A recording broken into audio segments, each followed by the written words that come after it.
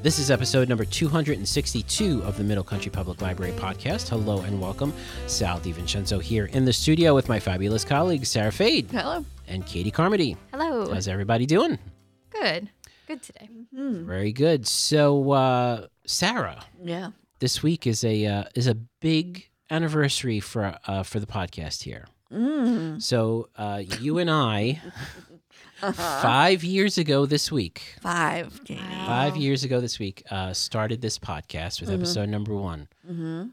So happy anniversary. We are Wow. starting season number 5 here. Woohoo! Hopefully, season number 5 will come with many exciting things. Yes. Yes.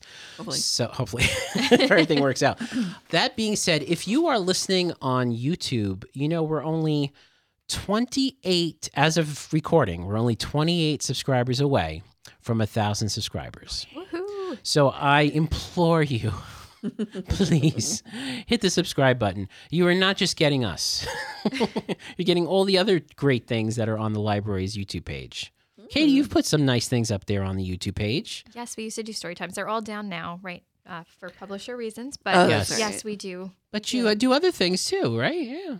Programs. You have programs. You have Programs. Take and Makes, right? Take and makes. Yes, we have Yes. take and makes. They're We on did. there. Yeah. So, Learn fun crafts, how to do things. exactly. So subscribe to the Middle Country Public Library YouTube page. We'd greatly appreciate it. So that being said and out of the way, Katie, what do you have for us this week? All right. So last week I talked about what you could do at the library for your children during February break.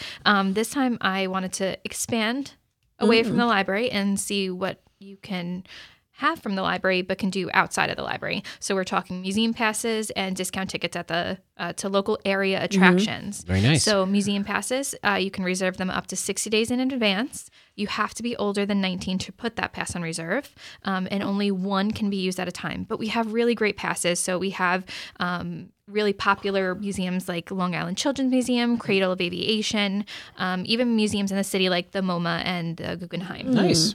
We also have discount tickets to area attractions. Those are first come, first serve. Similar to museum passes, they have to be reserved in advance. We do have a limited number of museum passes available. So if you're looking for Long Island Children's Museum, very popular, make sure to reserve that in advance. But discount tickets, also an option. We have everything from Natural History Museum, the Bronx Zoo, and the Long Island Aquarium. Those are for purchase. So from $10 for the Natural History Museum, Bronx Zoo is $27.95 each, and then we also have Long Island Aquarium is $24 each. It's actually a pretty good deal. What is the process for folks having to reserve these passes? So you could either give us a call, you could head right online. On our homepage, you will see discount tickets. You could, or type it in. You could also just go down to the museum pass. It shows a little museum pass, little tickets. You click on that. It will give you all the instructions, tell you what you're allowed to take out, how to reserve it. You could search by date. You could also search by museum that you're looking for and see if it's available when you're trying to go. Great. And is this for Middle Country patrons only? Only Middle Country patrons, only Middle for Country- hours.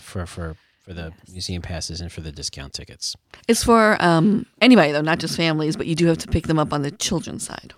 Yeah, so this is good. So if you're listening today, and perhaps you can go to the website and you can browse. Perhaps you'll find something free next week for the break. I can't believe the break is next week already. Crazy. February's flying. It's flying. It's flying. And then take advantage of that. I know that there are a couple of museums, especially out east, that seem to be always available.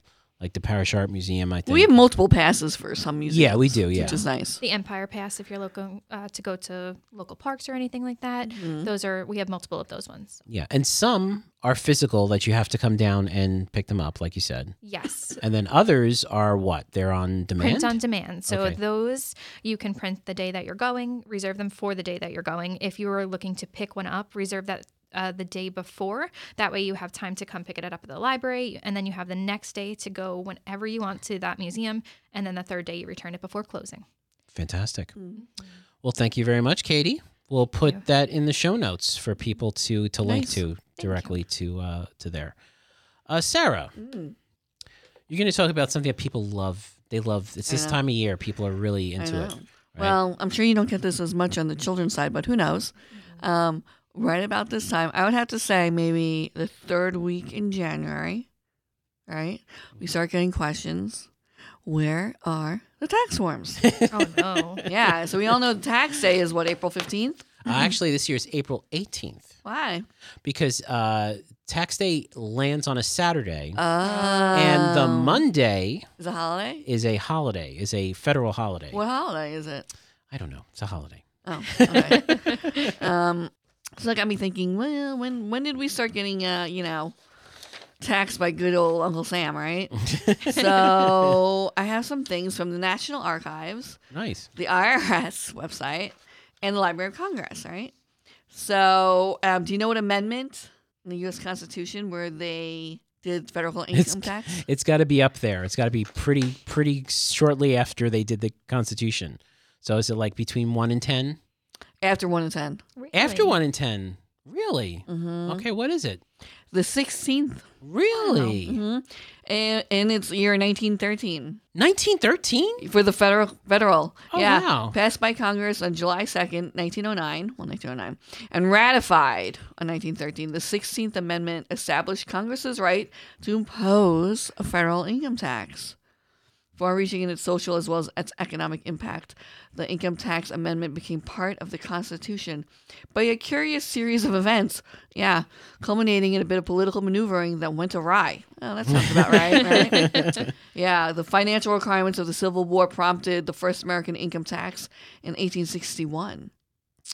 And then at first, Congress placed a flat 3% tax on all incomes over $800, and later modified its principle to include a graduated tax. Now, this seems very familiar, right? I mean, they're always still fighting to this day about how people should be taxed. Mm-hmm. Congress repealed the income tax in 1872, but the concept did not disappear, obviously. I mean, after the Civil War, the growing industrial and financial markets of the eastern U.S. generally prospered, but the farmers of the South and West suffered from low prices for their farm products. Well, they were forced to pay high prices for manufactured goods.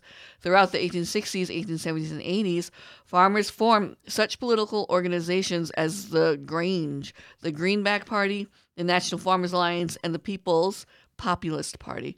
All of these groups advocated many reforms considered radical for the times, including a graduated income tax. Yeah.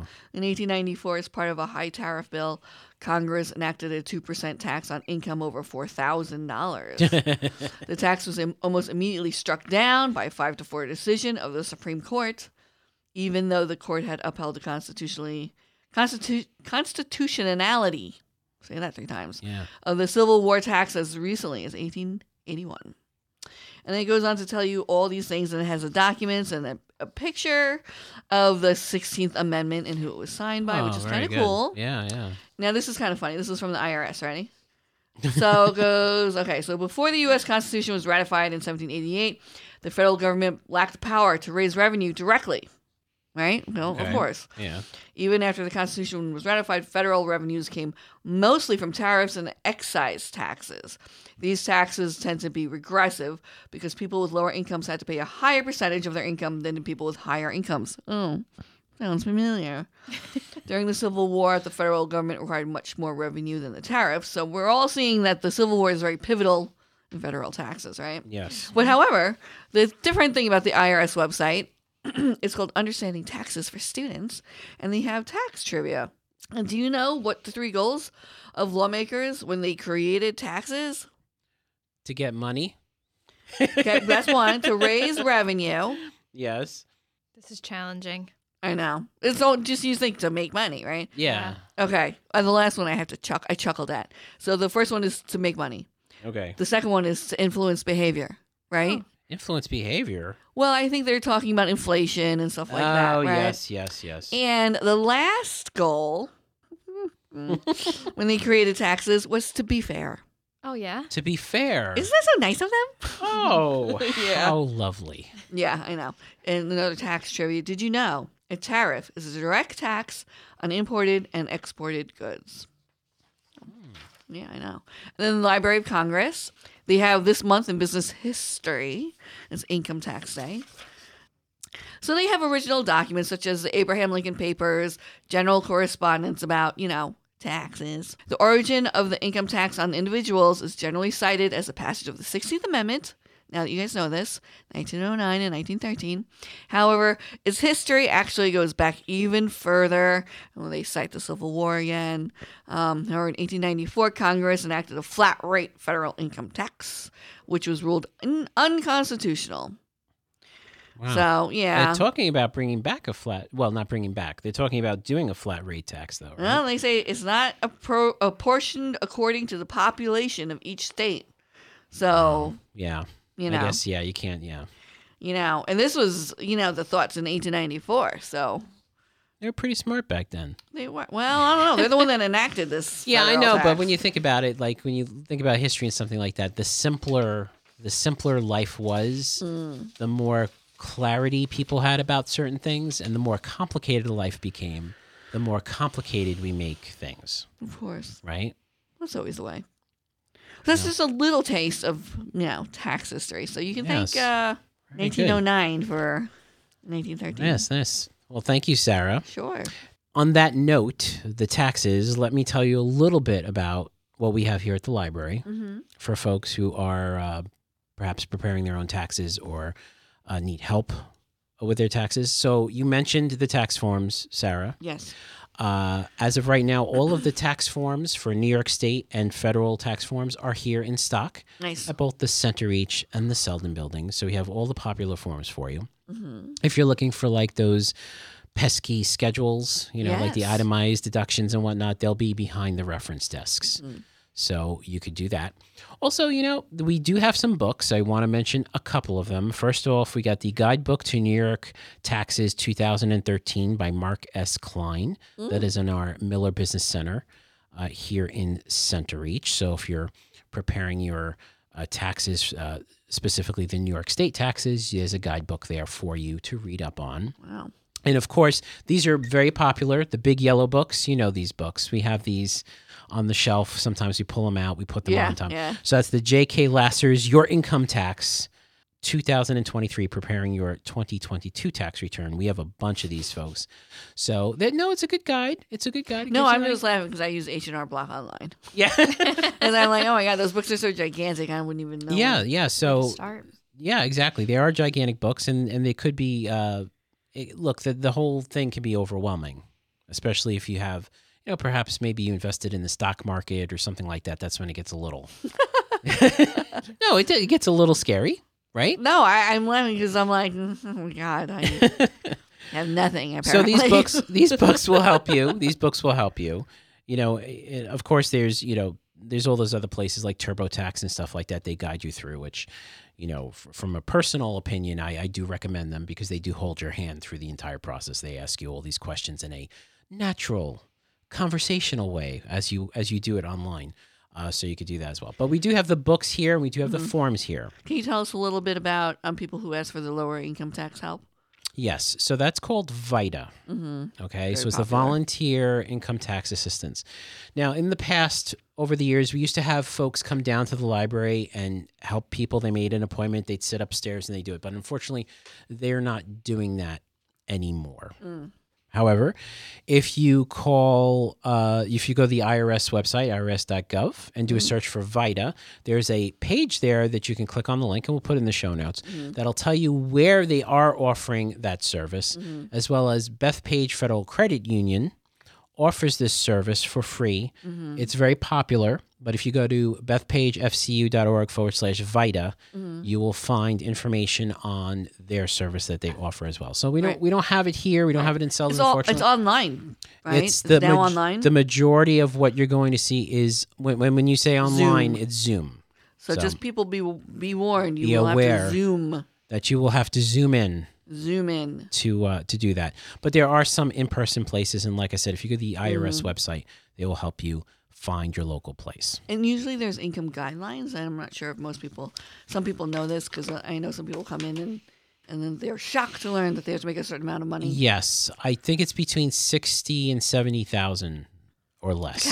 It's the cap. Yeah. It's the top, and it's a very simple return. It can't be stocks and capital gains and all that kind of stuff. It's got to be just the simple tax return. They'll help you with that. Right. And like you said, it's most likely it's virtual, but you go to irs.gov, you'll see it there. Just type in VITA in the search box right on top, and it'll show you that. Great. So thank you so much for listening. Another episode in the can. If you want to listen to older episodes or read our show notes, you can visit our website, mcplpodcast.com. If you have a question or a comment or a suggestion, you can either comment below and let us know, or you can send us an email, podcast@mcplibrary.org. And of course, if you're listening on YouTube, we'd love you to hit the like button and hit subscribe so we can get to 1,000 subscribers. Would be fantastic. So for Sarah Fade and Katie Carmody, I'm Sal DiVincenzo. We'll see you on the next show.